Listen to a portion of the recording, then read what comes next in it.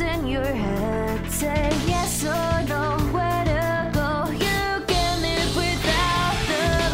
Stardust, you cannot choose this fate, as if there's no choice. Dead or alive, dead or alive, you can find a way to freedom.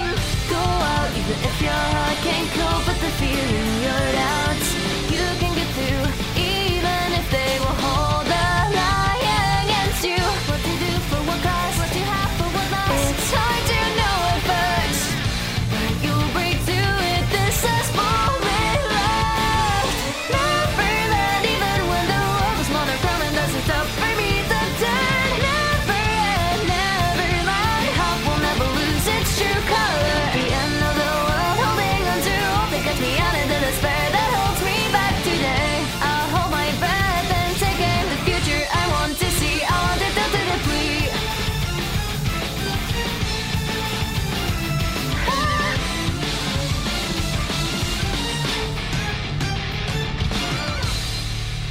So how about that Danganronpa?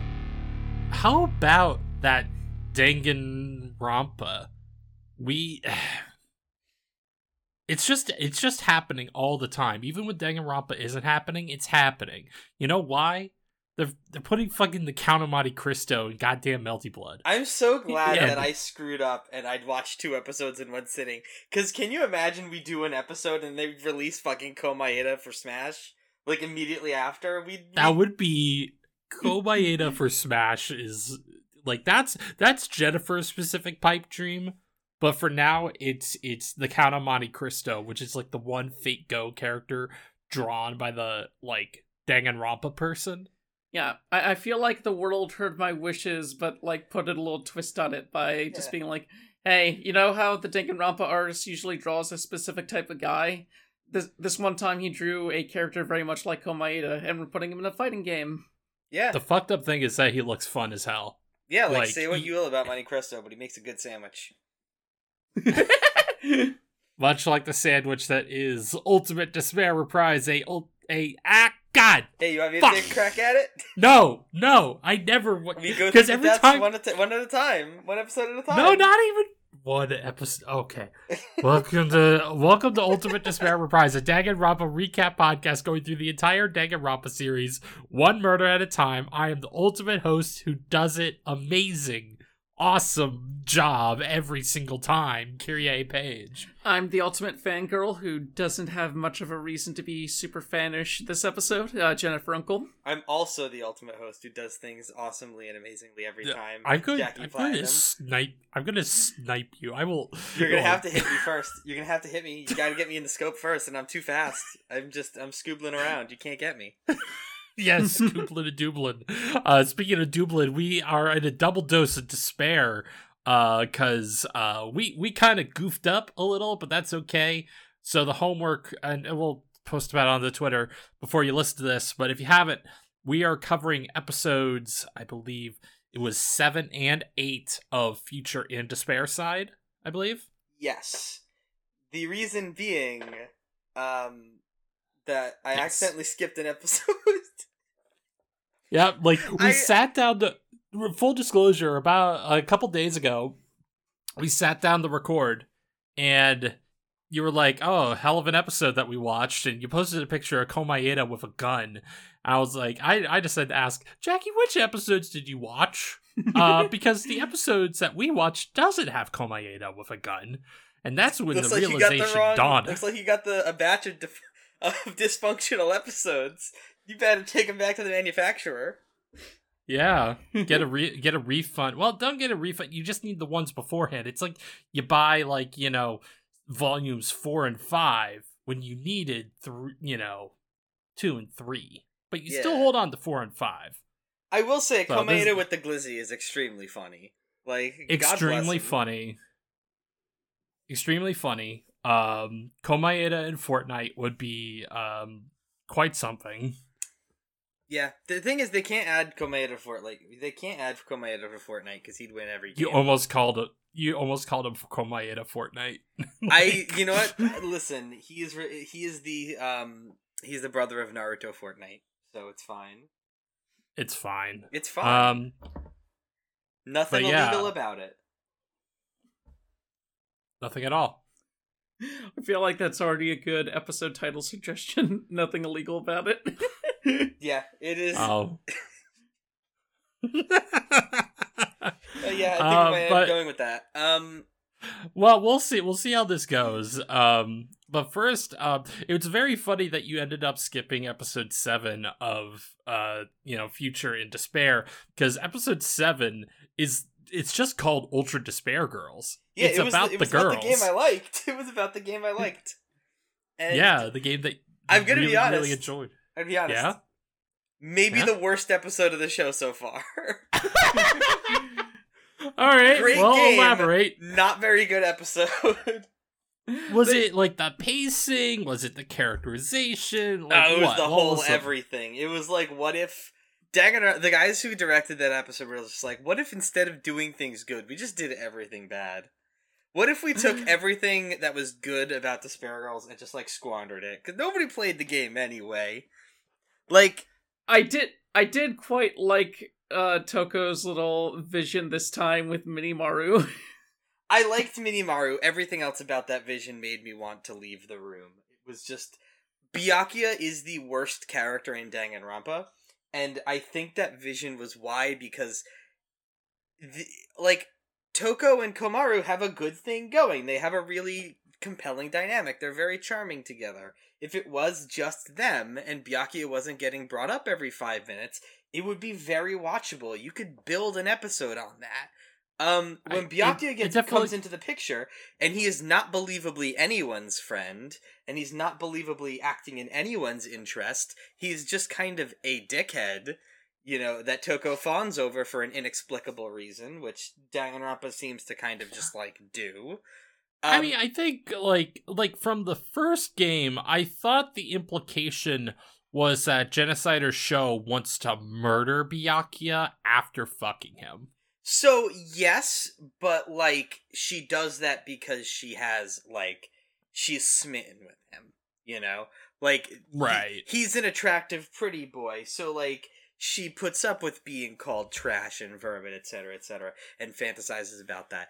That, in character, I guess you can execute fine if you make it unobtrusive and, that's the thing, though, is that, Danganronpa as a series really wants to hammer in the point that Toko and Genocider Sho really want to jump Byakuya's bones, and he's also a dickhead, and everybody likes him despite the fact that he fucking hates everyone and acts like they're burdens, and when they basically do his entire job for him. So, when they do that, when they bring that up at the expense of everything else, it loses me, because that is not compelling to me.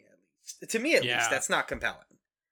I think the problem is that, literally any good feeling I have about Byakuya is just because I like Akira Ishida's performance, which I did note that, during episode 7, in the dream, he's basically doing his, Katsura voice from Gintama, the more, absurdist, affectation that he applies to that particular character. Yeah, and I do love the bit immediately after where it cuts to real Byakuya just looking disgusted, being like, someone disgusting is just fantasizing about me right now. What the fuck? I mean, but that's the problem. It's that's his only characterization. Yeah. He's that's his only, which is he's entirely auxiliary to the events of the show. You could cut every Byakuya scene out so far, and it would not change anything.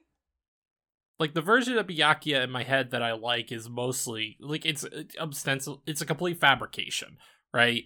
It's, this idea of he is this detached financier to the operation of, the Future Foundation.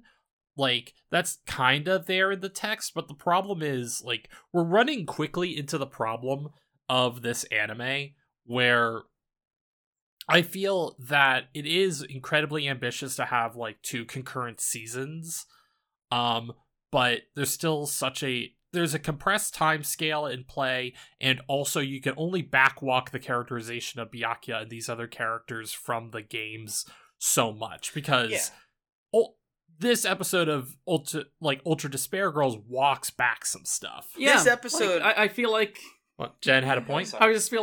I feel like from the moment they show you the Warriors of Hope pretty much being alive and well after everything that happened, I feel like someone talked to Kadaka and was like what you did with those kids was kind of fucked up. You need to kind of backtrack a bit. And so now they're pretty much all alive and well and rooting for the Despair Girls to win. That's how it left off at the end of the game. Like that's totally fine.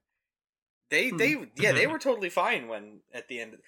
If anything, the problem was that they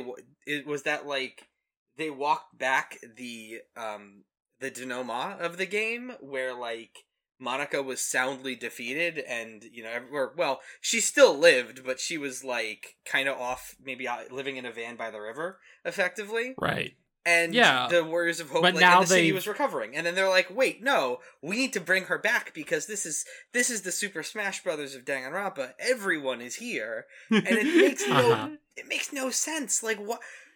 Because she shows up just to leave. It's insane. They wasted like half the episode. They played her up, and then we find out that like again, this was a cool concept that she's just like a NEET who is burnt out on this whole despair bullshit, and is just like, fuck it, I don't care anymore. That's cool, that's fine. Why did we spend 10 episodes... not 10 episodes, why did we spend 10 minutes of the episode, though, like, getting to this point?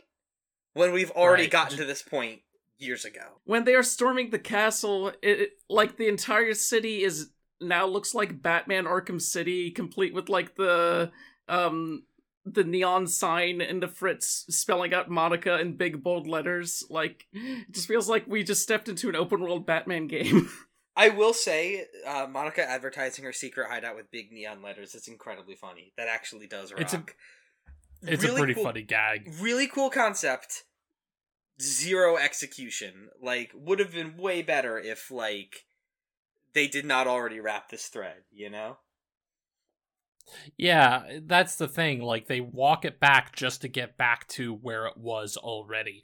Like, and maybe that's because like they're playing the way they're playing their cards of Monica is controlling the like the robot version of that wheelchair like ultimate, right? And it's like cool. It's just you could have just have them like dealing with like a different threat, but I don't know. You're right. You could still have Monica like fucking around as like, oh yeah, I was interested in seeing what was gonna go on, so like I made a robot Gecko Gahara and I just sent her in for giggles. Like that would be like a fine red herring, and it also works like plot wise to tell us that like she is not behind the killing game. I think that's which is an interesting like thing to reveal. It's just like they don't need to go with the theatrics of her like again they spent the first 10 minutes of the episode building her up, and then instead of like doing anything that logically follows or like thematically follows, they just kind of they just kind of deflate that tire with a big old metal pin and have her like be like, oh yeah, I'm a NEET now. And it's like, then why did you like pick a fight in the first place? Mm-hmm. Like, Jen, what do you think? Yeah, I more or less agree with that stuff, and the whole action bit they tack on like in the second half where Kamaru basically has to pull Toko off the container rocketing into space. That it was a weird scene. I mean, it's kind of, I guess, like if I'm being generous, it's one of those things where, you know, she's trying to like, you know, pull her back down to earth because she doesn't want to lose Toko or whatever. And it is kind of neat that despite the like kind of poor animation, like she does do a kind of cool thing where she manipulates the remaining Monokuma bots to like whip out a massive like tarp to catch them. Like more of that would have been kind of cool. Like you have maybe there's like a bunch of Monokuma bots still roaming around the city that they're doing cleanup for, and a lot more creative use of like the stuff that you couldn't do in the game except in cutscene. Well, now you're doing it in animation, so show some like more creative. Yeah. So do some like really creative, like cool stuff because like, yeah. I guess. I think my beef with it was it was egregious. There was really no reason to have. Basically, most of this episode felt like filler. Like not character. Also, oh god. It wasn't like big character. There were no character moments. There were very few character moments. There was not a lot going on. There were a lot of cool concepts that were played with, but like there was no meat connecting them. So it was kind of a nothing burger. Sorry, Jen. I also think it's a bit of a baffling choice for Kamaru to just straight up tell her brother, "Oh, by the way, someone's gonna die in here because of you." It's like why communicate that to him when you're trying to basically pep him up so he survives this fucking thing? Yeah, it's not even like a cryptic message. Like, it'd be one thing if it was like, Monaka is like, here's this thing, I know you're gonna talk to your brother. So, or why not just have Monaka, like, deliver that message and, like, one last, like, fuck you to, like, Makoto? I mean... Or something. I think her burning out and becoming, like, a spiteful neat forum jackass is, like... She doesn't have... I think, like, part of that is her washing her hands of this whole thing. But I think, like, instead of having her be, like, petty in that way, she should have just told, like, Komaru, like, okay, here's a message to your brother. Bye. And then Komaru's like, okay... Makoto, you gotta, like, figure shit out, because they're gonna kill you, or they're gonna kill somebody, you know, and it's like, okay. I don't know. It's... Yeah. All told, it's, like... I think it's, like... I thought the episode was okay, just, like, as a thing to watch, but then, you know, realizing it's like, oh, it's not really advancing the plot all that much forward, it's rolling stuff back. Yeah. And it's not necessarily always a bad thing if something's not advancing the plot. It just needs to, like, it needs to do a bit more than this. Yeah, it was pretty lackluster. I think the thing is that, like, there were it was lackluster, and I think the thing that kind of ticked me off is that there was, like, stuff where they kind of lampshaded that the sequence was, that like, a lot of the episode was pointless. And I think... writing something that sucks and then going, ha, this sucks. Wasted your time, idiot, is, like, actually worse than just writing something that sucks. You know, like, trying to lampshade it and be, like, clever about it is just... It's annoying. It's like, just because you acknowledge that there's, like, you know, like, a dookie on the floor doesn't make it stink less. Like, oh, who left this here? There's still poop on the floor. Come on. I mean... High on Life on Game Pass tomorrow. Oh my god. Oh, fuck yes. I'm so excited to stream High on Life. I'm so excited for my favorite game, Rick and Morty Simulator 2022. Don't get on Justin Roiland's wild ride, please. It's... God... He is on the verge of learning a third voice. We cannot keep funding him. If he finds a third voice, society will crumble. That's the plot that Danganronpa 4 is preventing Justin Roiland from getting a third voice. Oh god, it's just bad is the thing. I think the thing is, it's like nobody would begrudge you for being unable to write and being unfunny. But like, you gotta do that and also make your game ugly as sin? Like, come on. God. This is like... High on Life is a game that, like, you would see a parody trailer of, like, 10 years ago. Yeah, it feels like a trailer that... It's like, haha, nobody's excited for this. Play our Call of Duty instead. You know, like... Right, or like, you're watching some movie and they're, like, parodying, like... hyper-violence in, like, in something, and they show this trailer. This kid is playing High on Life of, like, the smart-ass gun, right? Like, here's your gun that tells you to kill people. It just... you know, it's like, oh, wow. That's... Because, like, doesn't... there are also games, like... Wasn't there, like, literally a Penny Arcade joke that they did, like, 15 years ago, even, where it's like, you know... I hope you felt good about doing all those murders, you monster. And it's like, okay, yeah, that was the perfect amount of time to do that joke.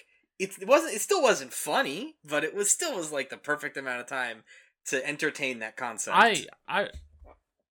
I wouldn't be shocked if on one of the Rain Slick Precipice of Darkness games, like, there's a joke like that.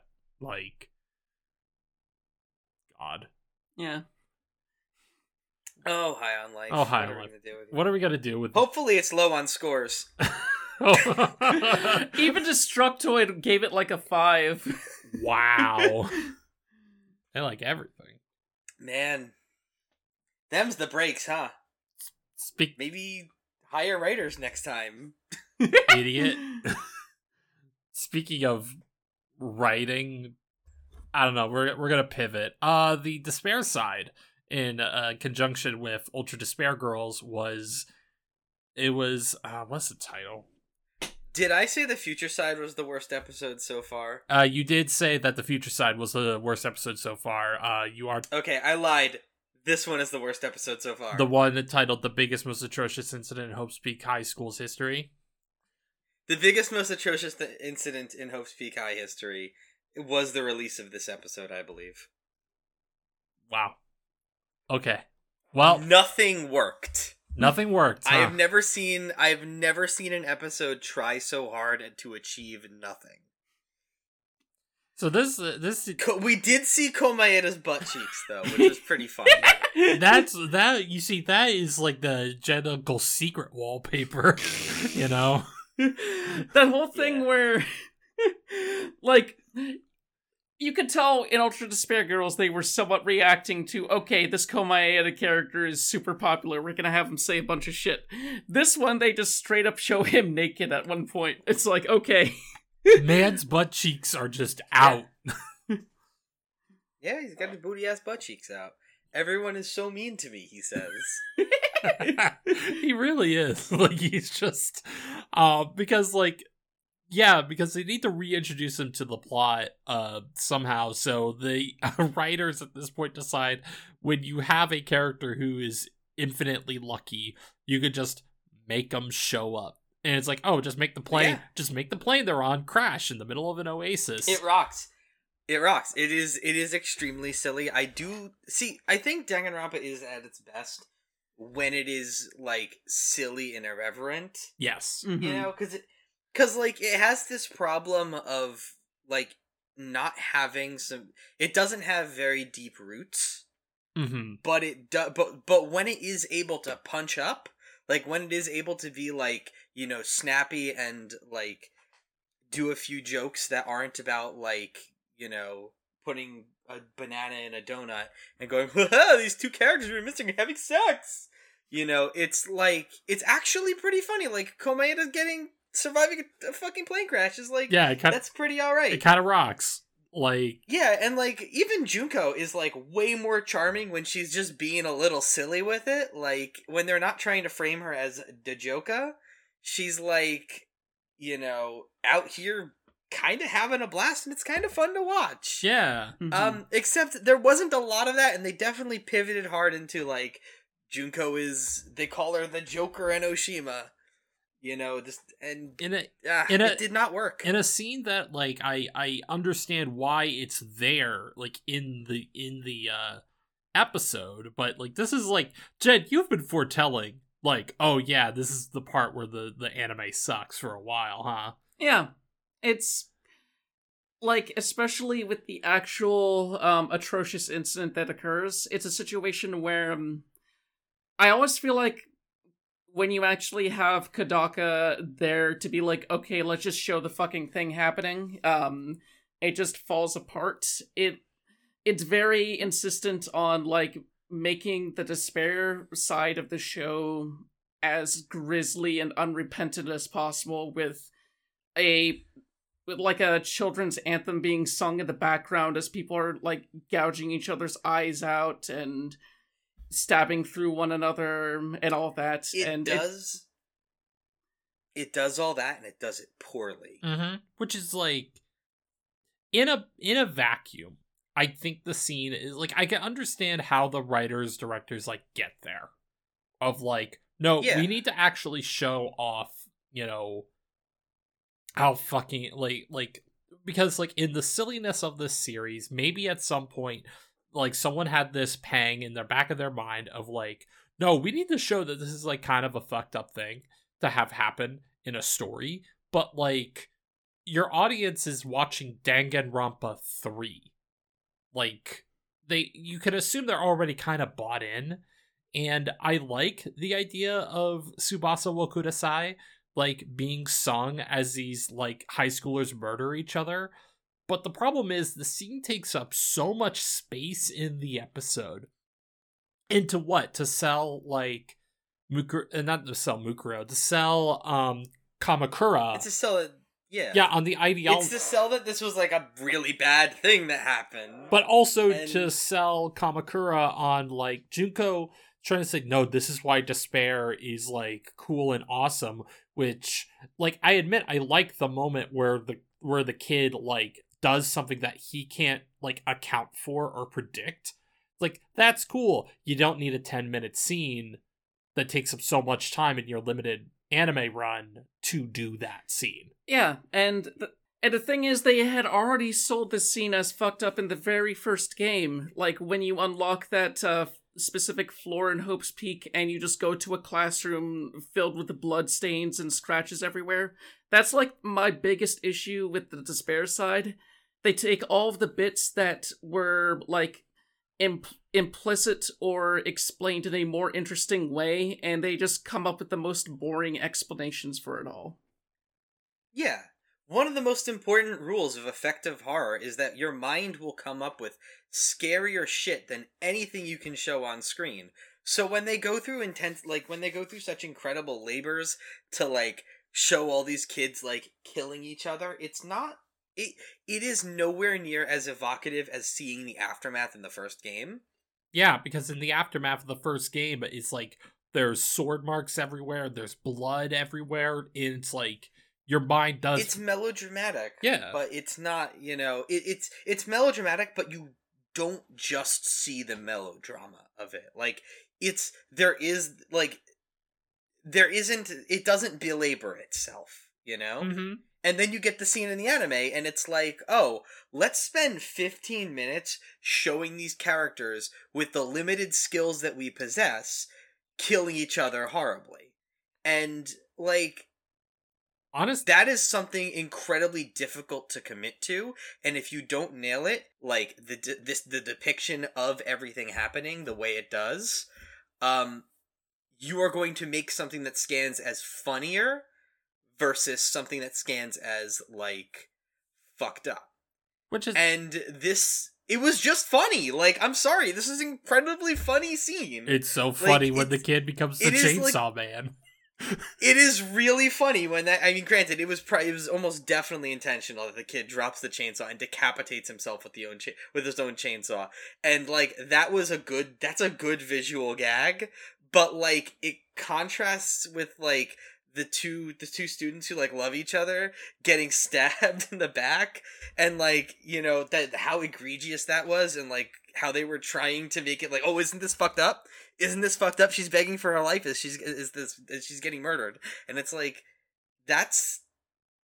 it's just lame. Like, this does not. I don't feel anything for these characters, and I know that that I don't feel anything for these characters. So, like, why are you showing me this? Like, I don't care. You could have saved so much time and effort of you just gesture at the idea of, like, Junko being like, hey, Kamakura, check this shit out, and you open the door and you see the aftermath. Right? Yeah, you could literally cut right to the part where that kid has the chainsaw and the gun and not miss a beat. She just opens the door and is like, hey, we took care of this. Hey, we set something up for you. Watch this shit. And then, like, oh, cool, that's great. And he goes in to observe. He sees the bodies for himself. Not that he's horrified or anything. He sees it. And then the survivor tries to attack him. Like, literally, you could just go straight to the part where, like, of the two survivors, they try to attack him. He takes him out. And then the kid with the gun shoots at him. And he didn't account for that. And that's Junko demonstrating her ideology. You could do that scene in 2 minutes.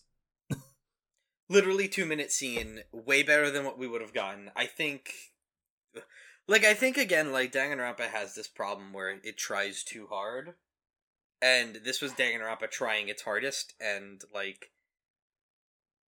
sorry, this is not the way to be cool. This is not how you do it.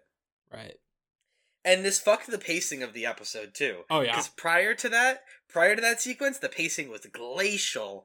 Nothing was happening. Yeah, it was mostly the characters like talking about like how Mitsurai and Sumiki are just like, it's like, oh, where the fuck are they? Right.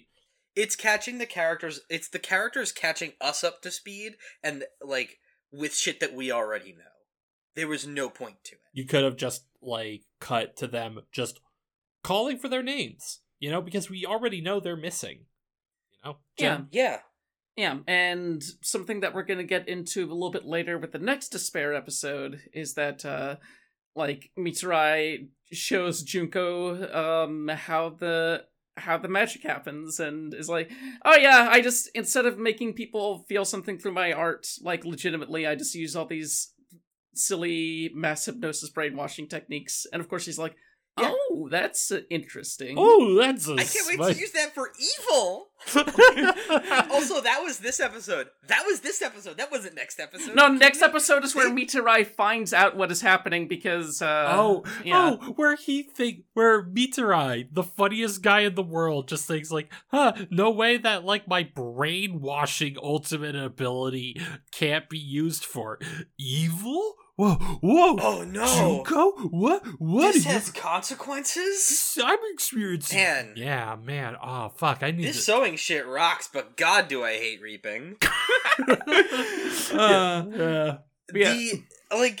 I think the reveal that, like, I think the thing is that, like, you know where this is going with this episode when they tell you, like, oh yeah, Ryota uses, he uses subtle, like, manipulation effects, like, subliminal messaging and specific control of tone to like emotionally manipulate people. So he's not actually a good writer or anything. He just makes he's an AI art guy effectively. Yeah. And I think that is a bad statement on art, but it's also a bad statement on like it's also like this is at this point you have essentially written a net negative for your series as a whole, because instead of like, because despair as an ideology is already a really weak concept, but instead of using like the fact that, you know, Junko is a charming person, we've seen that. Seen that. Junko has access to things that maybe she shouldn't. We've seen that. She is clever. We've seen that. She could reasonably, without this plot development, manipulate people who are petty, who are self-interested, who are backed into a corner, identify that, manipulate them into doing things that get her what she wants, and that would be an organic way to have the story happen. Right. Except that's not what happens. She finds cool magic brainwashing powers, and then she just hits the jackpot. It's like having Batman have all those cool gadgets and shit and explaining, you know, all that setup. And then it's like, oh yeah, by the way, he doesn't use any of that. He has just super strength. And he can fly. Right. And he doesn't need the Batmobile. He just, you know, if that just all sits in the cave. He just has that for swag. He can just run at 90 miles an hour. Like, why not? Like... Jen, you seem to have wanted to say something. Oh, I was just gonna say, like, through both the endings of Danganronpa 1 and 2, you watch her over a trial, like, turn the class's interests against them and, like, get under their skin so they do what she wants them. They do what she wants them to. Like, So it's building up this idea of, okay, like, she is good at poking people's pressure points and getting them to act in horrifying ways. But, like, as Jackie says, they just toss all of that out here and be like, oh, surprise, she has a trump card up her sleeve. Brainwashing. So here's the thing. One, Jen, make sure you jiggle your mouse occasionally, I guess. Does that stop AFK? I think it should, yeah. I think that stops AFK. Okay. So did you know you could set Discord's AFK timer to 60 seconds as a joke? Wow. Okay. So the thing, you bring up the AI, like AI art stuff is like, that's like an interesting point of comparison, because I think about like how you could have Mitarai still just be a decent and good animator, and Junko very cynically maybe looks at his abilities and just like thinks that she can make a method similar to his, right? Like, I mean, that's like at least something where she's like using then she manipulates Mitarai to like do the things that she wants him to do. But that's like Oh, actually, now that I think about it, uh-huh. she would it would absolutely be super compelling if she instead did something like manipulate Mitarai into being the basis of like AI generated media. Yeah. Being like, oh yeah, I got a way that we can make your work accessible to the masses, and then like is just like, okay, cool, you have now programmed a robot that allows me to do anything I want. Exactly. And it's just like, you really do get the cool, like, you get this like cool moment where like, Junko, like, I really like that scene where Junko is explaining her plan, and you have Mukuro like descending from the ceiling like a ninja, pulling down the like sheet to like start the presentation. I thought Mukuro rocks. that's like just a funny like little moment. But could you imagine this idea of like, Junko's super analysis brain? It's like, yeah, I've analyzed your techniques and stuff like that. Here's what I've done, and like created that like AI robot that like that twists like that sort of thing, and then Mitarai is like, you can't do this. This is fucked up. You shouldn't do this sort of thing. And Junko says, I already did, dummy. I already get, yeah, like the idea of like, because like Mitarai wasn't using his talent. Yeah, ultimately. He wasn't using like animation to craft a narrative. He was using like essentially shortcuts to emotionally manipulate his viewers. Right. And then if you instead had maybe had Junko lay that bare to him and have that be the impetus for him descending into despair because she is good at that sort of stuff, it would be infinitely more compelling than what they actually did. Yeah, like she basically says like, Mitarai, you're just remaking the Dog of Flanders. All right? You're just remaking this like shit that's been remade like a billion million times. I just expedited the process. Mm-hmm. Like, that would be something. Yeah. And then you have Mitarai working even harder to like try and make Chucky this stuff. Hates the idea.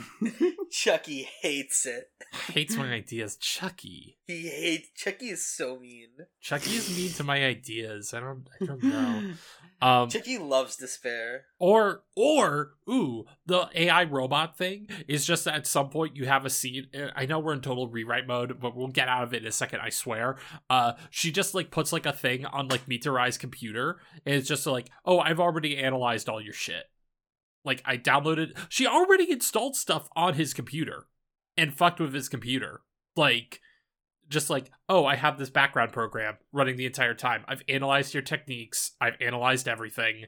Did you know you're replaceable and your talent doesn't actually matter? Die. Yeah. And then at that point, he'd be like, actually becoming, part of the ultimate despair. Yeah. I don't think you need to have his stuff be like brainwashing. You could just have him make like propaganda videos, and like there you go. That's brainwashing enough. Yeah. Like, and she doesn't even need to actually make him irrelevant. Because like again, we established Junko is a good liar. She is good at manipulating people. She doesn't need to act, like, you could even have a scene after where, like, Mukuro goes, like, wow, it was really cool that you made a software to, like, recapture what he did, and she's just like, no, I made it up, I lied, I told a lie to him for fun, it was funny. It was fun and funny, and it was great, and he's so fucking owned right now, he is shitting his britches. Yeah, he's like coping and seething right about now. He is malding. He is going bald as we speak. I'm gonna use this. You remember that scene in Hunter x Hunter where like that one guy Nav feels Pito's aura and is like, "Fuck no, I'm out of here," and then he goes bald and like loses 20 pounds. That's what's happening to Ryota this very instant. Yeah. He didn't even see any aura. He touched his computer and he had the whole Elon Musk experience. I guess the one last thing I would say about this episode is that I kind of like the deployment of like Danganronpa's aesthetic for, you know, like when Junko is sending the mass email to like the reserve corps or the reserve course, the reserve course about like, hey, this school's been doing some super fucked things, right? Like, and then it's depicted as the putting it all together thing. I don't know. It feels like a miss, but I still like kind of liked it in the moment. Yeah, Danganronpa has good ideas. It just doesn't execute on everything as well as it should. Mm-hmm. You know? Yeah. It makes really simple mistakes in its like overall narrative structure. But fundamentally, like, there is a reason that people saw something in this series back in like 2010, 2012, you know? Yeah. Like, there is definite meat on these bones.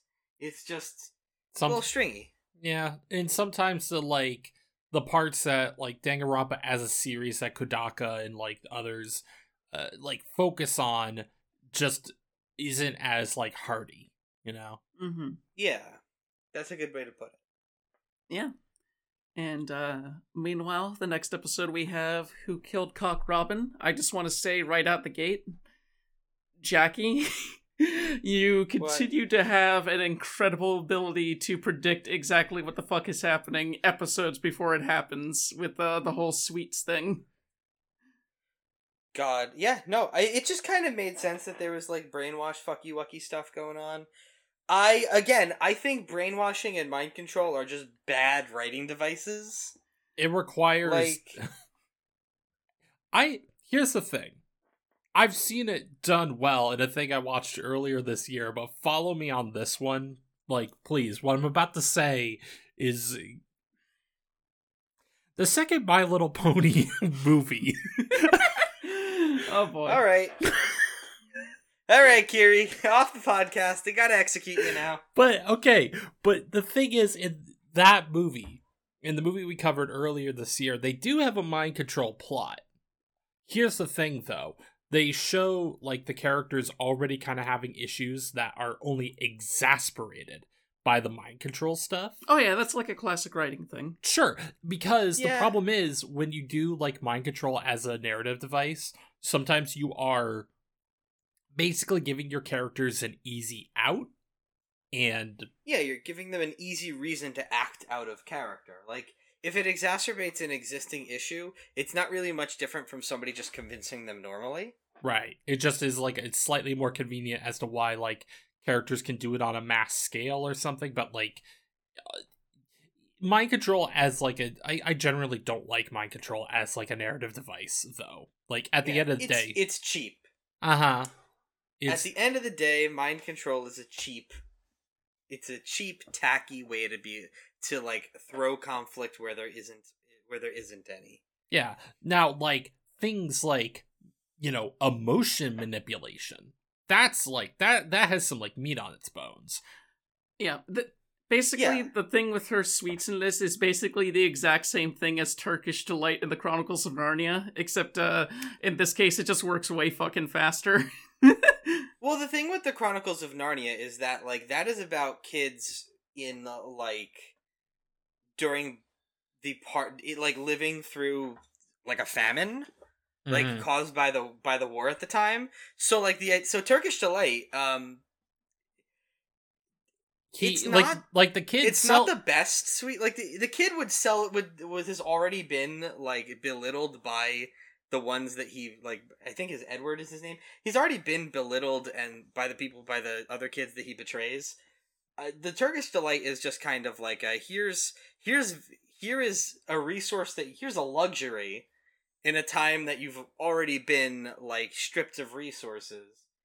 And all you have to do is betray these people who you already have resentment towards.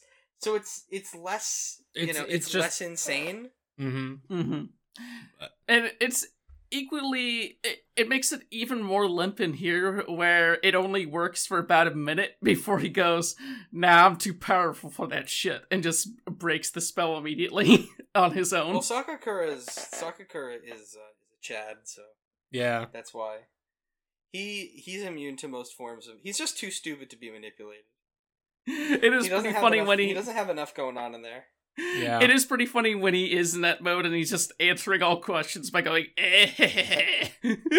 Love this guy. Like, that was like one of those things where it's sort of like, I don't know entirely how I feel. Like, I did like, I just liked it if, the blacksmith and the confectioner were just like codependent on each other. You could have done the same thing.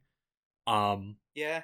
And unfortunately, right from the onset, that wasn't the case. Right. And it's like, you could have just made them codependent and then just make, like, I'm the ultimate confectioner, or I hung out with the ultimate pharmacist long enough, I knew how to, like, use this sort of thing, just be, like, it really sound like the brain control thing is, like, a thing that she does one time again and tries to do it against Sakakura, and it doesn't work. But even then, it's weird. You don't even need to have brain control. Like, you don't even need to have mind control in the plot. Is the thing. Like, this is another case of like Sakakura. You could just have the character be. Yeah, he already fucking Sakakura's He's already kind of a dumbass. He's already easy to manipulate. He just kind of he kind of just already wants the main cast dead. So like, all you need to do is have what's her name, the confectioner, be like, hey. Kyoko's an ultimate despair. Like, just convince him. Which he is already prone to believe. He thinks Makoto is an ultimate despair. Just, like, have her put forward an argument that says, make her compelling. Just like, Kyoko, why do you think she helps out Makoto so much? Right? Use that bit of characterization, because Kyoko goes out of her way to help Makoto all the time. Yeah. This is known. Meanwhile, this is the episode where Mr. Fedora maybe gets his most characterization yet, just because he, like, it has control over the scene to a degree where he points out most of the traps, but leaves, like, one undetected so that when the time comes, and if shit goes down, he can just, like, goad someone into stepping right in it. Kizakura I feel like we didn't see him do anything. Like, he kind of just, like, he really only existed this specific episod. Yeah, which is kind of funny, because it's like, what a nothing dude. But also, like, I kind of liked his design. It was really funny that that the episode started with a flashback. And I gotta ask, is it gay if the timelines touch?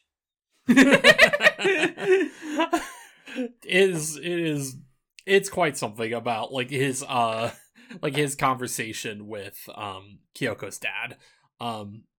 But I do like that character. I mean, again, mostly good feelings, like, from the voice actor who voices him in Japanese.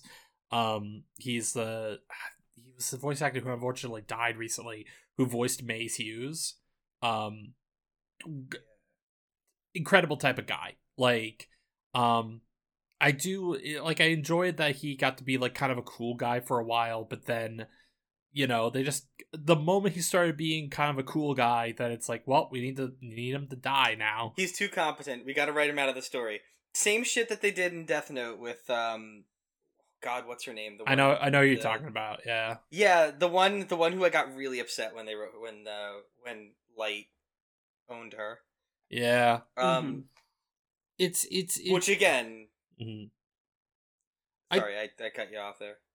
That said, like, this episode does, like, a pretty cool thing where I think it's a fun thing that, like, this series has done in specific, where, everybody's, like, revealing their NG codes, like, left and right. But the reveal that his NG code is that he can't, like, unball his left fist is, like, kind of neat, because, like, it suddenly makes, like, because it, is one of those things that you can observe for yourself. And you go back into those older episodes, because I obviously knew it's a G code already, but, like, in every scene he's in, he always has his left hand in his pocket, and it's like, you think is like, oh, this is just a cool guy thing to do. And it's like, oh no, wait a minute, this is so that he could follow the rules of the code for longer. Yeah, without revealing it to anyone. Exactly. Yeah. Like, I thought he was a pretty interesting guy. I thought that there was a lot of stuff that like made him pretty interesting that it's a shame that he never really got into the forefront until they literally decided to kill him off. I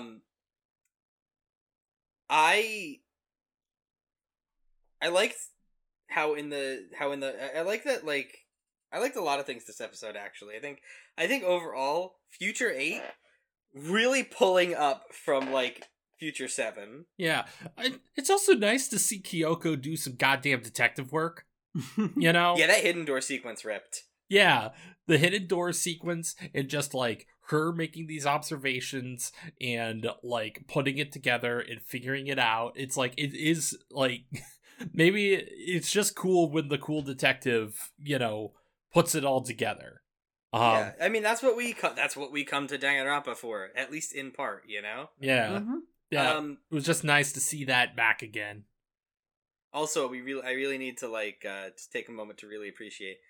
Punished Munakata has a fucking Heat Hawk katana. Yeah, His katana turns into a fucking Heat Hawk Gundam style. Like, yeah. Holy shit! Oppa Gundam style. Oppa Gundam style. Yeah, where he has a fucking Heat Hawk like katana because like in his punished mode. Like, that would be his install for like a fucking like Danganronpa fighting game. Yeah, he basically is the singular fighting game character in all of this. Like, well, I don't know. God, he's the show's Kai Kisuke, except he sucks. he's Devil Jin. God, what if the secondary protagonist of a fighting game series just sucked the most ass possible? That's Munakata. That's Jin. That's like not Jin. That's like that guy from like fucking Blaze Blue, right? I get. Yeah, no, I think his name is also Jin. Yeah, that's like Jin from Blaze Blue. I don't know. Blaze Blue fans. Blaze Blue fans just play a real fighting game like Guilty Gear.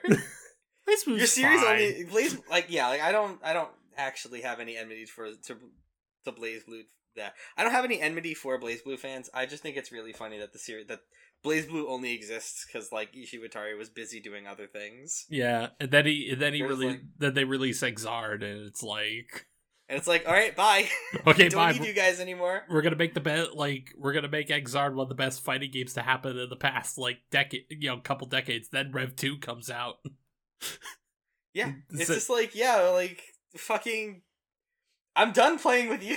I'm done playing with these toys. Let's go back to the like good stuff. I'm so happy Rev 2's getting rollback netcode. Oh, it's so good. I can't wait to stomp you. Oh man. I can't wait to have Suzerain back. I'm a Biken main. Well, I was a Biken main. I think I'm playing more Bridget than Biken in Strive. Yeah, I switched to Testament in Strive. Like, I'll be honest, like. Everybody plays different now, and I think that's totally fine. Like, I think Strive is just a different game from Rev 2 now. Yeah, which is not bad.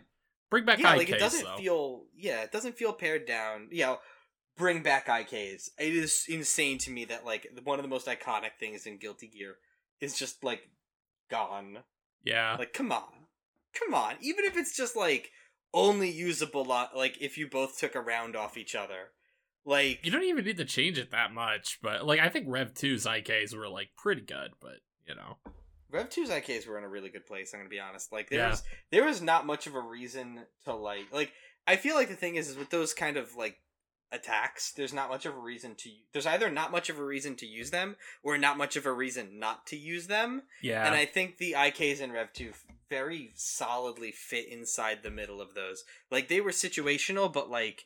If you got an instant kill off, it did the job. Yeah.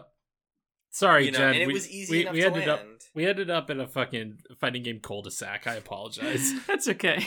I was just going to point out that this is the episode where Byakuya actually does something and it fucks everything over. Well, again, Byakuya haters stay winning. Like, we are right. Objectively correct that Byakuya is the worst dude in the show. Worst dude in this series. If he got hit by a car... Nobody would mourn. I'd be at the funeral just so I could walk up to the grave and Fortnite dance on it. But yeah, he basically clears the rubble from the front of the building, and everyone kind of rushes in, accidentally triggering bombs that end up seemingly it's starting to sink the whole thing. How is that not your first suspicion, right?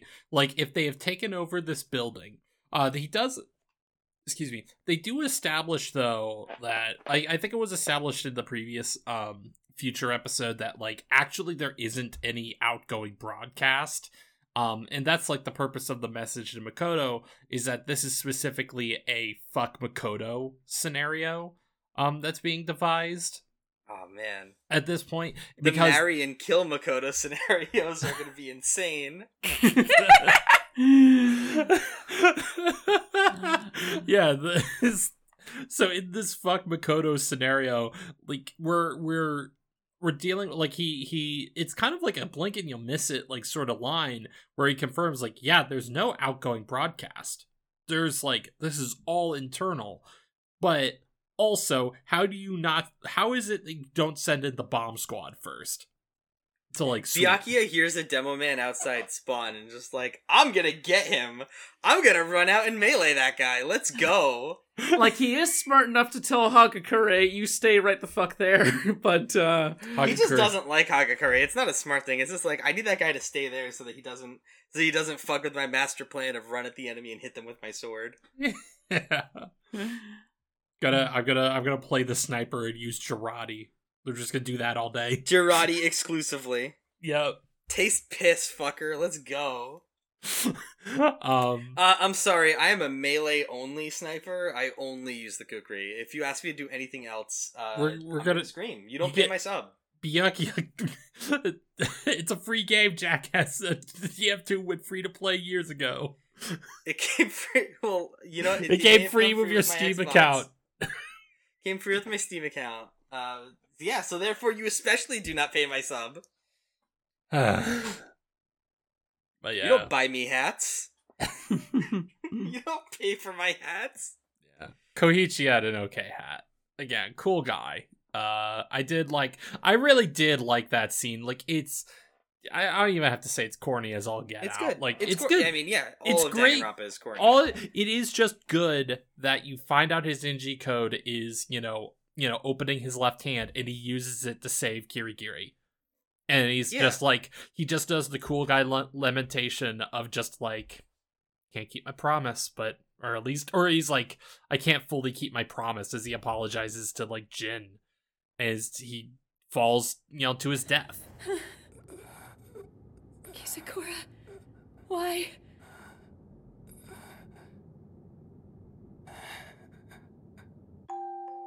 Sweetie, stop being such a wiggle worm. Up you go. Look at me, I'm a birdie. I know. Come on, guys. You want the picture or not? Stay still. Perfect.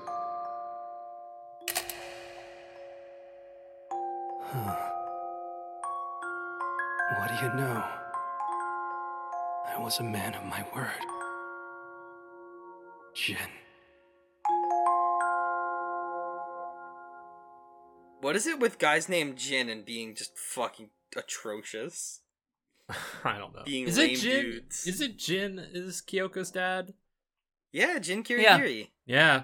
He sucks. He sucks. Why'd he send his daughter to death school? This is the death school that kills you. Alright, I'm gonna be the principal and I'm gonna send my daughter here because it's fun. Let's go. Yeah, that sounds like a good time. Hold on. You're right. Like, Jin would have known. He knew about the Kamakura project for years. Oh my god, he absolutely, like, there's no way. It's he his doesn't. school, dude. It is his school. He has to know. He signed off on something. Like, he signed, because if he didn't know, who are all these weirdo asshole scientists walking in and out of his property that he doesn't know? Like, you're the supervisor. That's your job. You know those guys. You have to let them on there specifically. Yeah, like, this series does not want to put Jin Kirigiri on the hook, but it's like, brother, you could, like... He is not unimpeachable. He is the most impeachable man. like, yeah, no, cool, you sent your daughter to, like, the fucking murder school. Like, brother, you knew this project was happening. And maybe this is one of those problems that happens, like, when you are, like, attempting backfill, or just, like, Danganronpa 1 was clearly not, like, planned to have a sequel, and then, like, it blew up, and they were like, well, we need to do a second thing. And they wrote this, like, kind of, that's Kadaka's trick right there. Except it's not a trick. It was just, oh, I didn't account for this at all. And now Jin either A, looks like a complete asshole, or B, completely oblivious. Which, to be clear, either of those is fine. But the series doesn't exactly decide if Jin Kirigiri is, like, a monster or just a guy who didn't know what the fuck was up. Uh-huh. I mean... Yeah. The old headmaster, the old headmaster has been shown as, like, no, this guy's a dirtbag, like, who, like, pushed Hinata into the, like, no, it's like, hey, you want to be part of the cool guy school? Yeah, do this fucked up thing. But Jin is, like, yeah. If you're so badass, why don't you fuck your life up permanently with this surgery to turn you into a cool guy? What if he get cool guy surgery? He got the Virgin to Chad reassignment surgery. Speaking of B2C surgery. Speaking of, we do have that despair episode where, like, you finally get Hinata and I'm blanking on her name. Chiaki. Hinata and Chiaki end up reuniting of sorts. Like, yeah, as things go down pretty quickly. Yeah. Yeah, like, so you have the despair arc side of, like, the worst reunion is, like, the name of this is the episode title, where Chiaki is seeing Hinata in the Kamakura form, and is just like, because in the previous episode she was just like, I hope Hinata is safe. And then the moment she sees Kamakura in that basement, basically, is like, oh no. Yeah, shooting one of her classmates even. Yeah, the worst case scenario. It is, like, it does take a bit of punch out of that scene, though, when they turn it into, like, the ultimate meet cute for Kamakura and Komaeda, where they have the scene where, like, Komaeda tries... he tries firing the gun and it doesn't work, and Kamakura just goes slow motion around him as, like, the background turns all pink and pastel-y as Komaeda's watching this happen, and... It's very much like, even the way he reacts after he survives the shot, it's like, okay, those two just connected. I now need to get a bunch of money to send to Bryce Papenbrook for his cameo, to have him say in the Komaeda voice, the moment I saw Izuru Kamakura, I came. So the thing is, it would have been really funny if in that scene, Komaeda actually did just shoot Junko, rather. Why did I say Junko? The Junkers. Well, I mean, they call her Junkers because she belongs in the trash, but, like, it would have been real funny if Komaeda did actually successfully just blast her. And I don't, like, partially because, like, they could do, like, a time paradox thing, but also it'd be funny if they blasted her and it just kept going, like... I mean, you could, like, you can have him shoot her and not be fatal. Like, you could do that, or you could have it be fatal and just continue on regardless. Like, it's Danganronpa. The rules are made up. The points don't matter. Like, turns out it was the another ultimate body double. Oh my god. God. You are the second most ultimate body double. I'm the real one. Or, yeah, but, like, although I think you proposed an idea for a scene where, like, the gun jams, which is, like, the gun jams on Komaeda, and then Kamakura grabs the gun. It would be kind of cool if it jammed as well. So they just keep taking the gun back and forth from each other, and it keeps jamming, like fucking, like a fight scene from Equilibrium or whatever. Yeah. No, but yeah, like the gun jamming for Kamakura as well would also be really good, because I don't like that Kamakura is just better than everyone, because he is supposed to be like kind of just like he is supposed to be a single guy with everybody's abilities, but like it's not really. If he's just better than, oh my god, I dropped my phone. It would just be better if like he's supposed to be a character that has everybody's abilities, right? Yes, But he is supposed to be he is supposed to be the amalgamation of like Hope's Peak's decades of research into talent. Is that we have found a way to surgically like enhance people's like talent. Like talent is now like a physical or a quantifiable thing in this world, and we put it all into this emotionally unstable teenager as the scientists are high-fiving each other. They did surgery on And, a grape, like- and the grape is Sonata's brain. Yeah, they did surgery on a grape, and the grape wants to kill all of humanity now. Basically. So like the way that Kamakura basically resolves in Danganronpa 2, right, is that like he is overcome by Hinata's bonds to his fellow students, right? Right. Yeah. So like He making Kamakura. Oh, sorry. I'm just saying, like, the ending of 2 is Hajime not giving into nihilism and recognizing his bond with his friends is the thing that gives him strength. Yeah. So having Kamakura just be better than like having it not like, so I think the gun not jamming is not like, I'm not saying it's a big symbolic thing, but I think it would have been better if it also jammed when used against Komaeda, because like Kamakura himself is not really as powerful as we are led to believe. You know, like if everybody worked together, they would just be better than him. Like they would be able to beat him. Yeah. Like his weakness is his enforced isolation, because he believes himself to be, because he is talented, better than everyone else. Man, And that's like a tried and true moral, so to speak. Where's where is the scene, like, and now I'm just realizing this is a total missed opportunity. Where is the sequence in which, like, Kamakura is out in the open, right? And it is the ultimates from, like, you know, the Danganronpa 2 class find a way to not completely overpower him or something, but through their bonds and friendship or whatever, find a way to make him, like, be on the back foot for the first time, right? Yeah.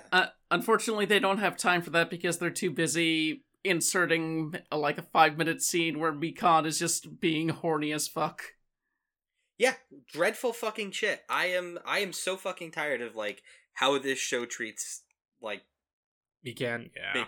Mikan, not just Mikan, but like there was like weird leery shit like that the camera did with Junko. Like I am really like come on, Danganronpa. I'm like, don't waste my fucking time, you know? Like Yeah. I don't care about this sort of stuff. Like I don't really like. There is no like a lot of times fan service to me is just like, okay, cool, and I just look at my watch and I'm like, okay, you done yet? You know, this was extremely just a case of that, but it went on for so fucking long. Yeah. Like, come on. At least like when in like Danganronpa 2, when it's like, I don't know, Mikan has like tripped over the turkey baster, looks like a dick and balls or whatever, you can thumb past that takes like 30 seconds or something.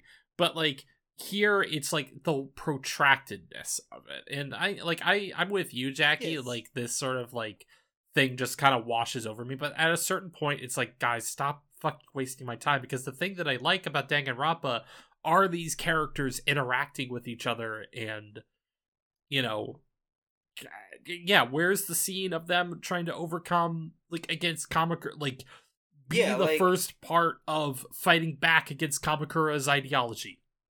Yeah, like, I don't fucking watch Danganronpa because I want to jack off to Mikan. Like, nobody, like, I'm sure there are people who do. I'm sure that some, like, weirdo people who don't get off to normal things are watching, like, television anime and going, this is a cool fan service this is a cool fan service scene. I think I'll beat my meat. But, like, for the most part, nobody's watching that for that. Like, it's not a funny joke. It's not, like, actually... It's not... It fails as eroticism. Like, get that shit off the screen, pal. Yeah, I don't want to see it. Yeah. Yeah, meanwhile, like, it's this scene where they also finally have Mitsurai figure out what's happening, and he's doing nothing for that whole scene except for, like, clicking on the video going, oh no! And then for the next 5 minutes, he's going, oh no! As Mikan crawls all over him. Yeah, Like- it's just really, like, the voice actors are doing the best job they can. I'm sure the directors just fucked up there. They just gave him bad material to work with. Right. Yoda is sitting there just going, oh no, oh, the entire time because there is no direction for... He doesn't do anything in that scene. He's just there. And it's Right. like, you could cut this whole sequence. You could make it implicit. Like, you don't need this. And then you Right. could just go right to, like, you could have the confrontation between, like... What if Oh my god, Komaeda and what's his name? Kamakura. Kamakura, outside yeah. of the bunker. Yeah, have that. If you pull the conflict outside of it, because like Kamakura is a known entity at this point, because like Junko has shared that video, you know, have like, and maybe you'd also allow the characters to do like more things. Like you have Peko like try to like swing her like sword at him, and he just like, you know, picks up a stick and riposts or whatever. Or, you know, you have the characters try to like, yo, what the Katana Starry style catches it with his fingers and shatters the blade. Yeah. Mhm. That would Also, that'd be actually, fucking speaking of crazy. sword fights, Yeah. it would go crazy. It would go hard. Speaking of sword fights, I will say Mukuro versus Peko. I would have liked an extended scene with them fighting because that was sick as fuck. Yeah, it was sick as hell. I love the You never see Corpse Warblade being cool. We never see her being cool. I do love that line of like, you know, like they just read each other's killing intent, and it just goes like, you know, you have Peko kind of say, "Oh, you've killed people before," and like Mukuro going like, "Yeah, so have you." You know, just like Yeah, I it's very anime. It's very like goofy, wacky, but it's at the same time it's still very like it's a salient. It's a good scene. Like it feels like it's from an action anime. It feels like it's from an actual action show. Right, and you could have like, I don't know, you have like, again, there's like, while combat is not like a central thing of Danganronpa, there's plenty of characters in 2 alone that would probably love to attempt to like, you know, trade hands with like, you know, Kamakura, right? And then again, you just show them like he just overpowers everyone individually, but they find a way to like maybe get him on the back foot or whatever, and then he retreats. Like something. It also is like a scene. It's also like a sequence of events that, if they played more into it, they kind of show how Komaeda is actually good at like coming up with strategies to get what he wants. Because like he's the one who more or less tells Pekka to be like, okay, just come over here. Something is gonna happen. And meanwhile, he's just carrying a gun all this time and planning on using it on He's planning on using it as soon as he sees his target. He's just not telling Chiaki that because he knows as soon as Chiaki finds out, wait, you have a fucking gun? Then it'll just all go to shit. And that scene would be also like, you know, maybe Komaeda is trying to do the graceful thing to like, you know, take whoever is going on. Like he probably knows, like he knows about Kamakura project at this point. Like I assume, or. Well, I don't know. You just have that fucked moment where he's about to shoot, you know, Kamakura, and Chiaki sees, oh, he's about to shoot Hinata. Like, a lot of, like, really explosive, like, emotional sequences can happen with the setup, and they only use 2 or 3 of them, which is a shame. Yeah, it would have been great if, like, Chiaki, like, wrestled with the gun. Oh, like, she wrestles the gun away as, like, and, like, Kamakura is thinking about, like, oh, this is, like, his luck or something. Or, I don't know. I don't know. Mm-hmm. But not even that. Like, just, like, have that moment. Let Chiaki just, like, have a more emotional reaction. Let Chiaki do things. Yeah, let Chiaki do things. Let her have a more emotional reaction to seeing, someone who's ostensibly like her best friend be in this fucked up state, right? Yeah. I'm not gonna spoil anything, but they really do Chiaki dirty in the show, and it gets even worse as it goes on. Oh, I'm excited. I love I love bad television. I love bad anime, Danganronpa. Bad anime Danganronpa. Yeah. Like it is one of the frustrating things, and it is one of those like problems that they're running into where they can't necessarily commit to 2 seasons of one side or the other, and it's maybe less of a time thing and more of, like you said, a direction thing. Like the directors and the writers have kind of fucked up here to like not take advantage of the natural like conclusions that the story that they've already been telling leads them to. Yeah, it's one of those cases, like, we'll see as we go on, but there is a very specific reason they, like, chose to structure it in terms of, like, going from present to past, and like many other entries in Danganronpa, it feels like hinging it on this one specific mechanic means that certain parts just kind of fall by the wayside when they should be more important. It's extremely gimmicky. Yeah.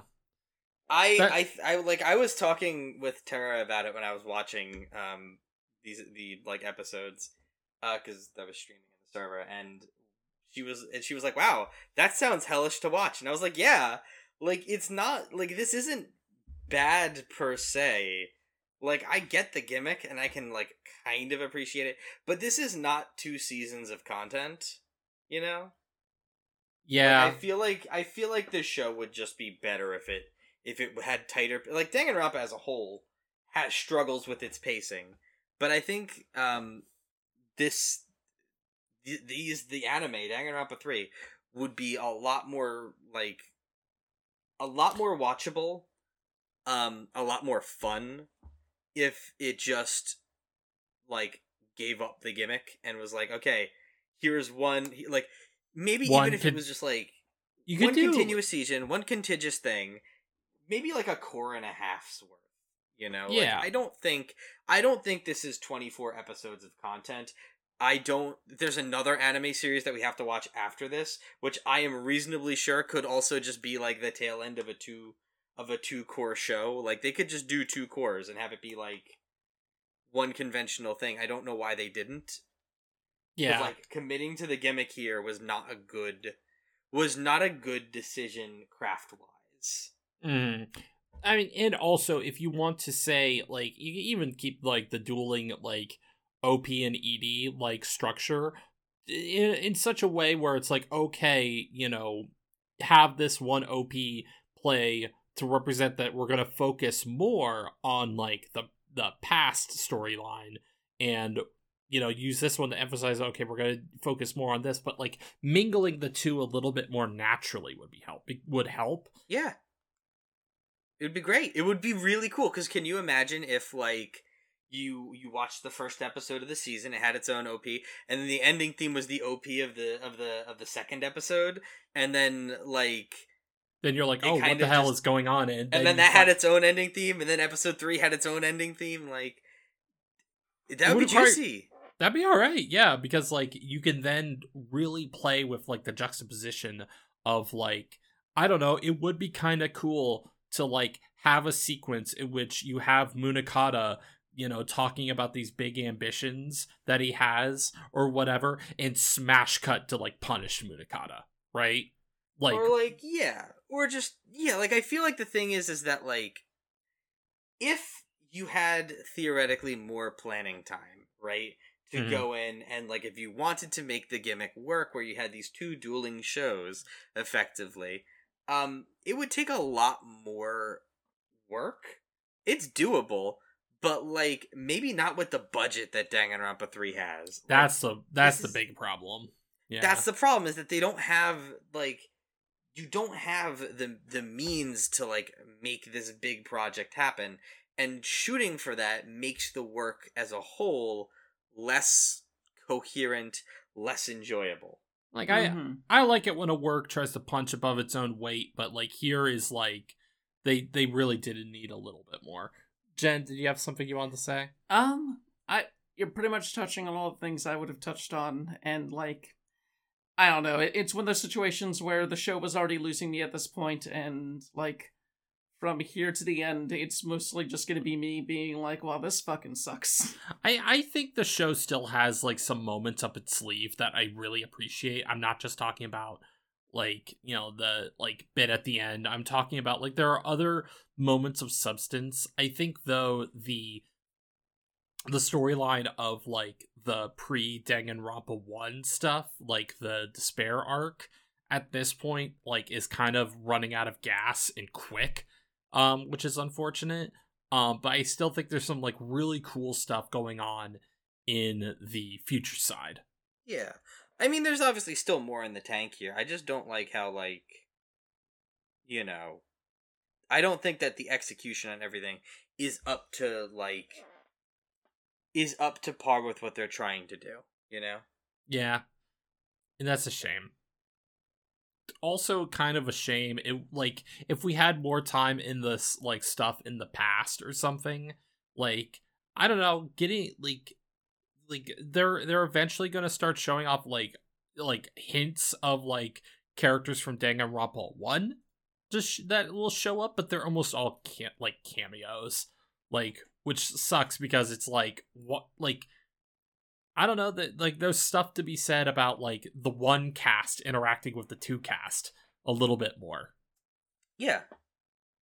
If they got everybody together and they did things not properly, but, like, they got everybody together and they, like, gave equal attention, and they gave, like, you know, attention to detail there, and they tried to work everything together naturally. But at the same time, I feel like it would work. At the same time, I feel like getting everyone together is going to be a fan service thing. Sure, and maybe that's kind of, like, it's a little untenable, but I don't know. Maybe have one or two characters from one. Like, I mean, Junko, like, the moment Junko shows up, she, like, takes over, like, a lot of the plot, which makes sense. She is the central antagonist, but, like, I don't know, like, having, like, the characters, like, you know, having the characters from 1 interacting potentially with, like, the characters from 2 is like a cool idea. Yeah. It takes a lot of fidelity to make it work. So far, what do you think of that whole love triangle situation happening in the past between Munakata, Ikizome, and Sakakura? Sakakura. Yeah. It does nothing for me. Like, Okay. I'm gonna be honest, I think the future side fucked it up a little bit by being like, oh yeah, you know, Sakakura dies and Munakata goes bonkers over it, and Sakakura, of course, is, like, loyal to him and, you know, trying to. I think that's cool. That's compelling. I don't think that showing us the background of that is all that compelling, you know? Like similar to other things that we've been saying, like, this whole episode, a good magician doesn't really show you his trick. Like, he doesn't like a good, or, you know, a good horror movie doesn't, or a lot of, you know, doesn't show you the monster till the end, you know, till it's a surmountable obstacle. I don't think it's a good I think it's good to keep like, a lot of things implicit, and I think making everything. I think the problem with a lot of, like, writing that people do is they want to show all this. They want to show you the guts. They want to show you everything that they wrote. You know, they want to show you, like, why. They want to tell you the whys and the hows, and I don't think that is necessarily compelling. It's kind of like the problem of, like, not the inverse, but, like, some of the problems of showing a little too much. I was, you know, they say show don't tell, which I think, you know, is not a perfect. That was a CIA op. Yeah, that was show don't tell. It is fucked up, but, like, show don't tell was an op.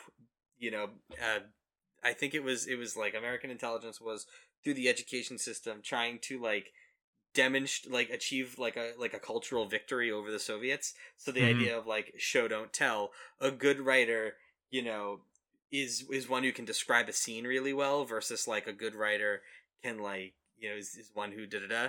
Right. Something or other, because like they wanted to do a dig at Soviet literature so that you wouldn't read it. Right. And well, the thing is, like, here it's like they really are showing, they're showing too much. Like, it's like, that is the absolute, like, they're doing Dark Souls lore explainer bullshit. Like, right. It's like, instead, let it what be a mystery. What if there was just no mystery or fantasy or anything in this writing? What if you knew everything exactly how it went down? What if you're omniscient? Isn't that great? And it's like, no, it's not great. I want wonder.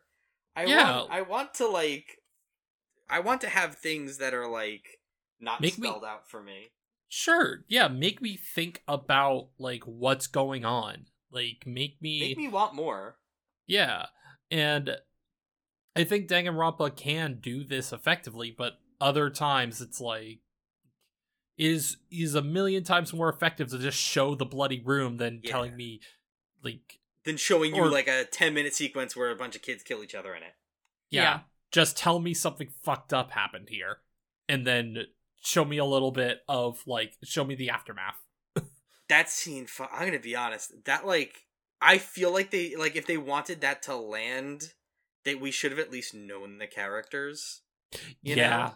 That's the other big problem, because I don't know any of these people. I have no attachment to it at all. Like, I think it's conceptually funny that, like, Mukuro is, like, singing, Subasa wa Kudasai.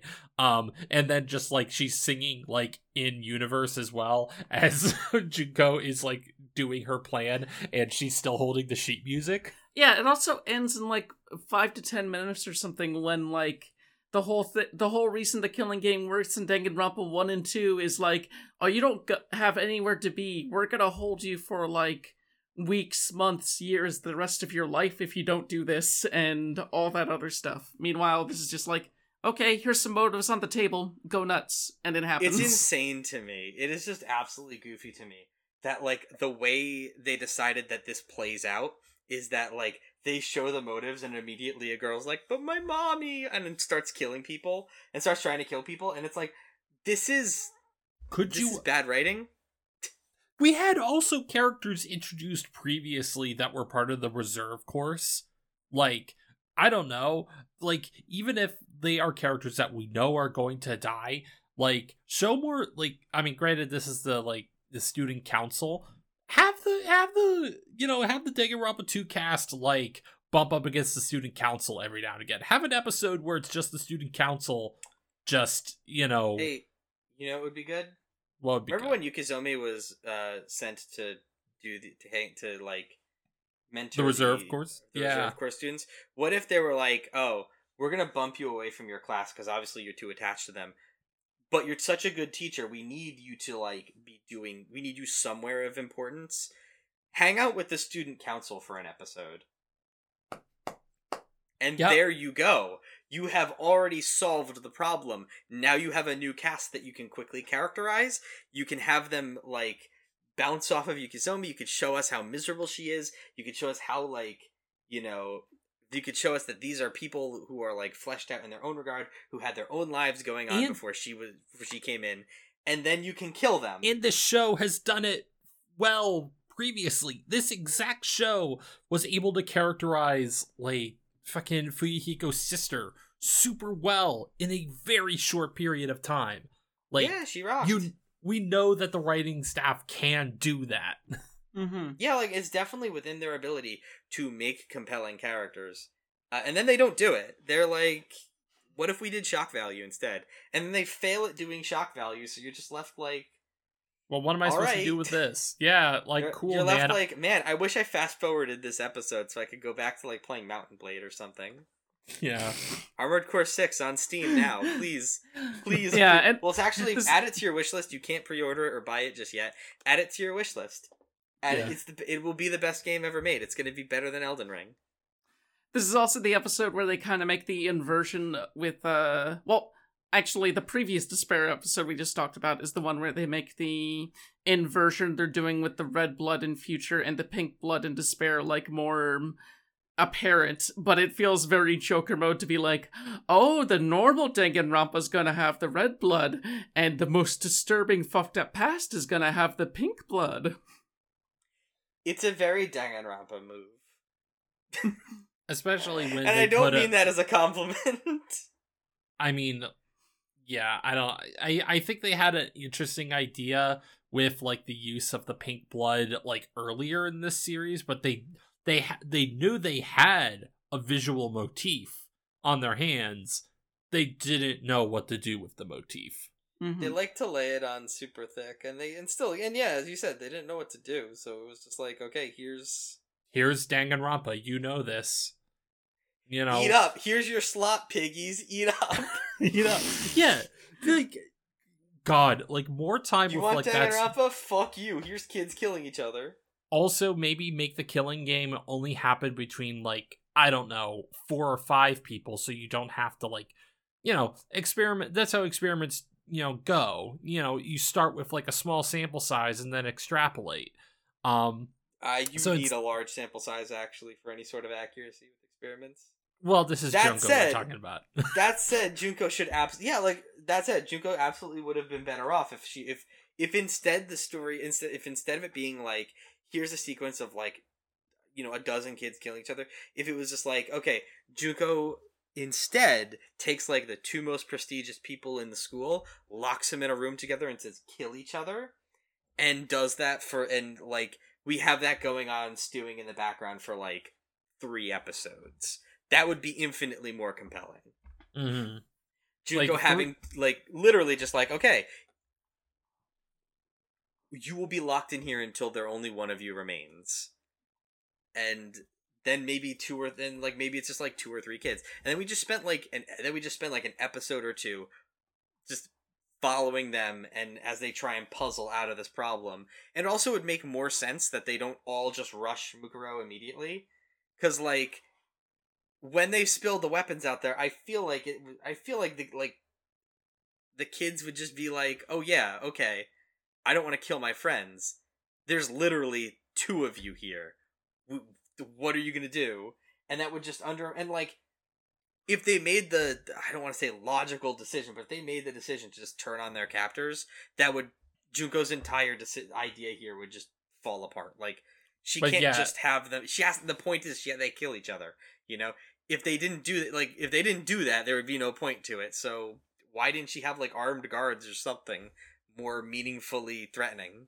Yeah, like again, I think you just have three characters in that room. And if you have 3 characters... Oh, sorry. 3 characters is, like, very good to have these characters very much, like, alliances shift on, like, every other line, you know? Like, it's you could do a very condensed thing. You can give them actual characterization instead of just being, like, here are like, archetypes that you could be vaguely familiar with. Here are dudes who look like other dudes. This one vaguely looks like Great Gozu. Here's this, like... Gozu Kinda Forever. Yeah, one of... Gozu Kinda Forever. Yeah, you have this character... I'm making the motion. I did do the motion. Forever. Jen can attest. I did do the... Yeah, Jen, do the motion. Jen, come Gozu Kinda Forever. Yeah, Jen, Gozu Kinda Forever. It's Gozu Kinda Forever. Alright. But yeah, rough set of episodes, I think.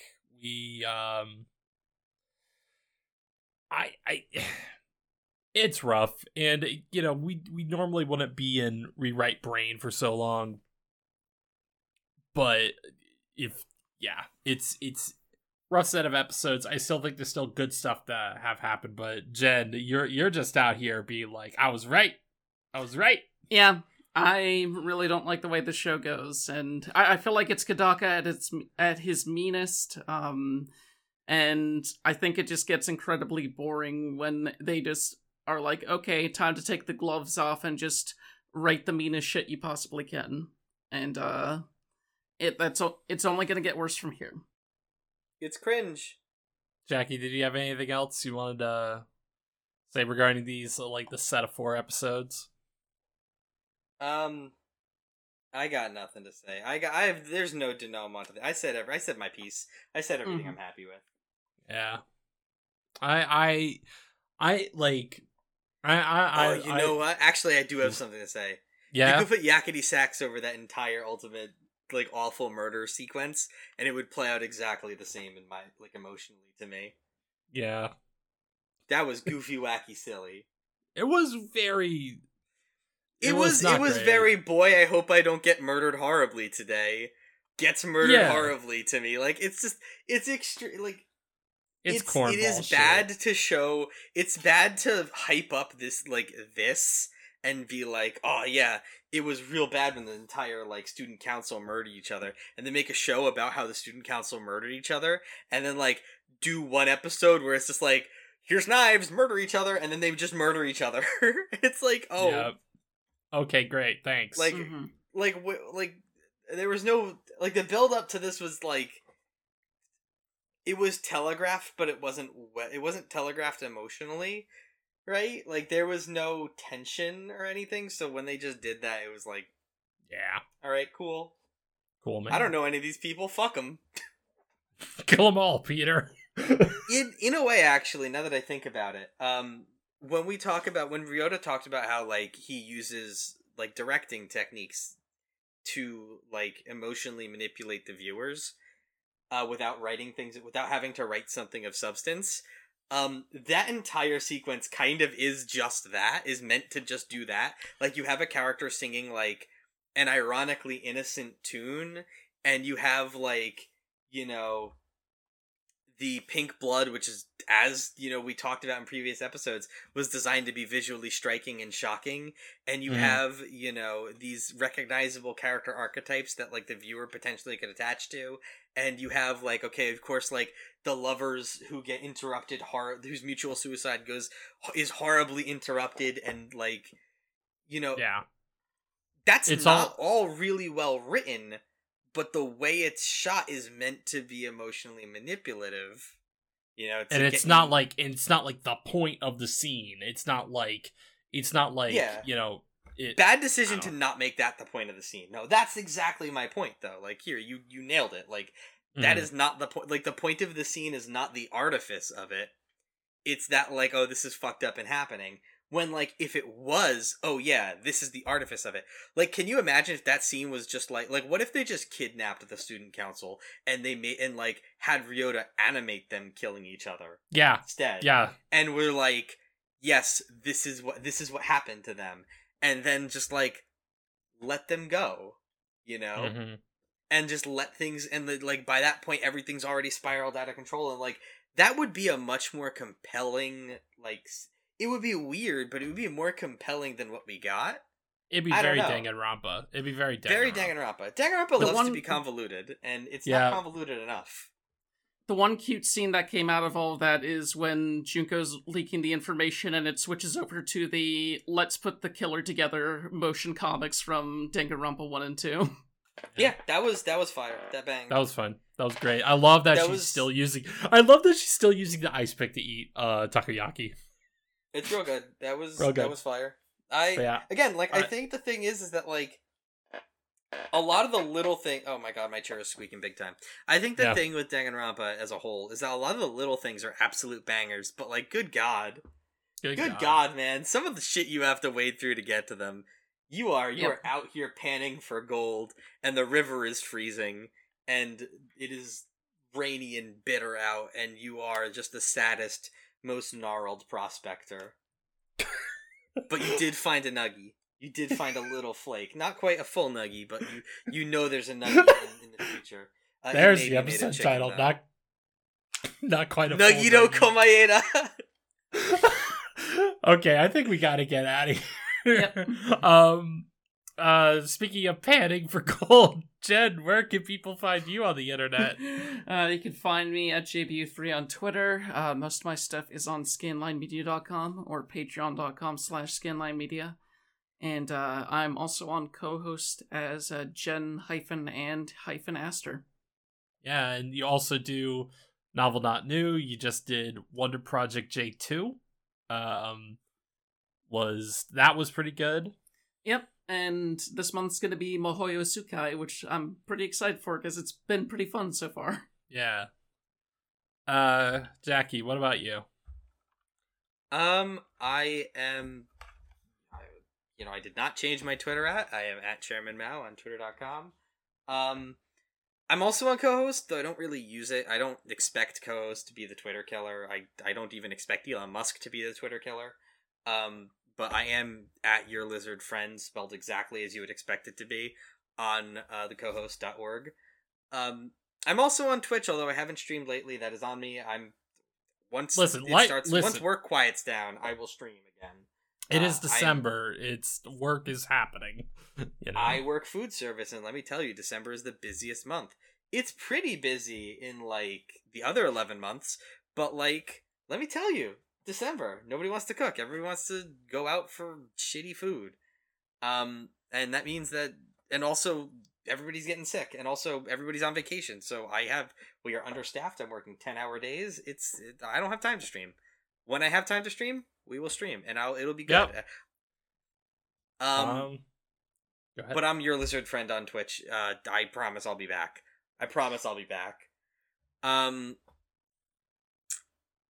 Kiri, where can people find you?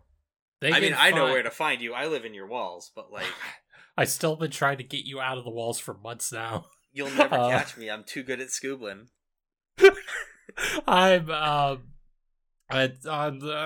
you know the drill. I'm on Twitter, Kyrie A page, on co-host at Kyrie A page. I need to get the A removed at some point. I don't know. That's neither here nor there.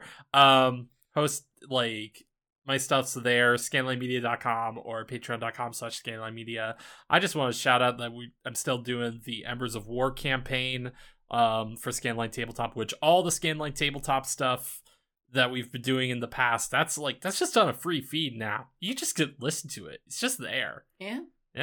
Maybe I should run a Mage game for Scanline. Mage might be fun. You got to finish it first, though. Cherry and I are very close. We drafted the book layout, so that's fun. Once we get a couple things done, it is going to go. It's going. It's gonna be a good time. But until we go there, we'll meet you again in the halls of despair for another episode of UDR. But until that time, I have been Kyrie. I've been Jennifer. I've been Jackie. Class dismissed. Oh my god, class dismissed. Get the fuck out of here. Fuck out of here. Get the fuck out of here, you jabroni. What the fuck do you think you're doing still listening to a podcast? It's been a variable amount of time since Kira's gonna edit this down, but like, yeah, I'll figure it's been some time. Why are you still listening? Get the fuck out of here. Go outside. Fuck out of here. Go on, I don't care what time it is. Touch some grass. If it's covered by snow, touch some snow. Kill some students. Whoa. Unfucking-believable. I think New Yorker Junko Enoshima would be pretty funny.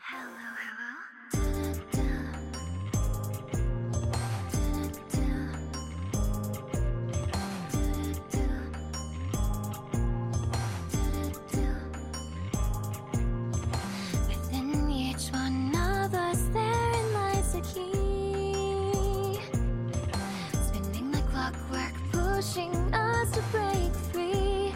You see, there's nothing left, it's meaningless, this world devoid of you. If there's a God, can you tell me, who are you? Are you ready now? Take a leap and chase the future without any fear of taking your chances. But the world won't give the answers, only reward the one who advances. Breakthrough, the line between hope and despair is ever so paper thin. Each one guiding you by one hand, leading you to the same place in the end. For now it is unknown. You know, is there a place you can call home?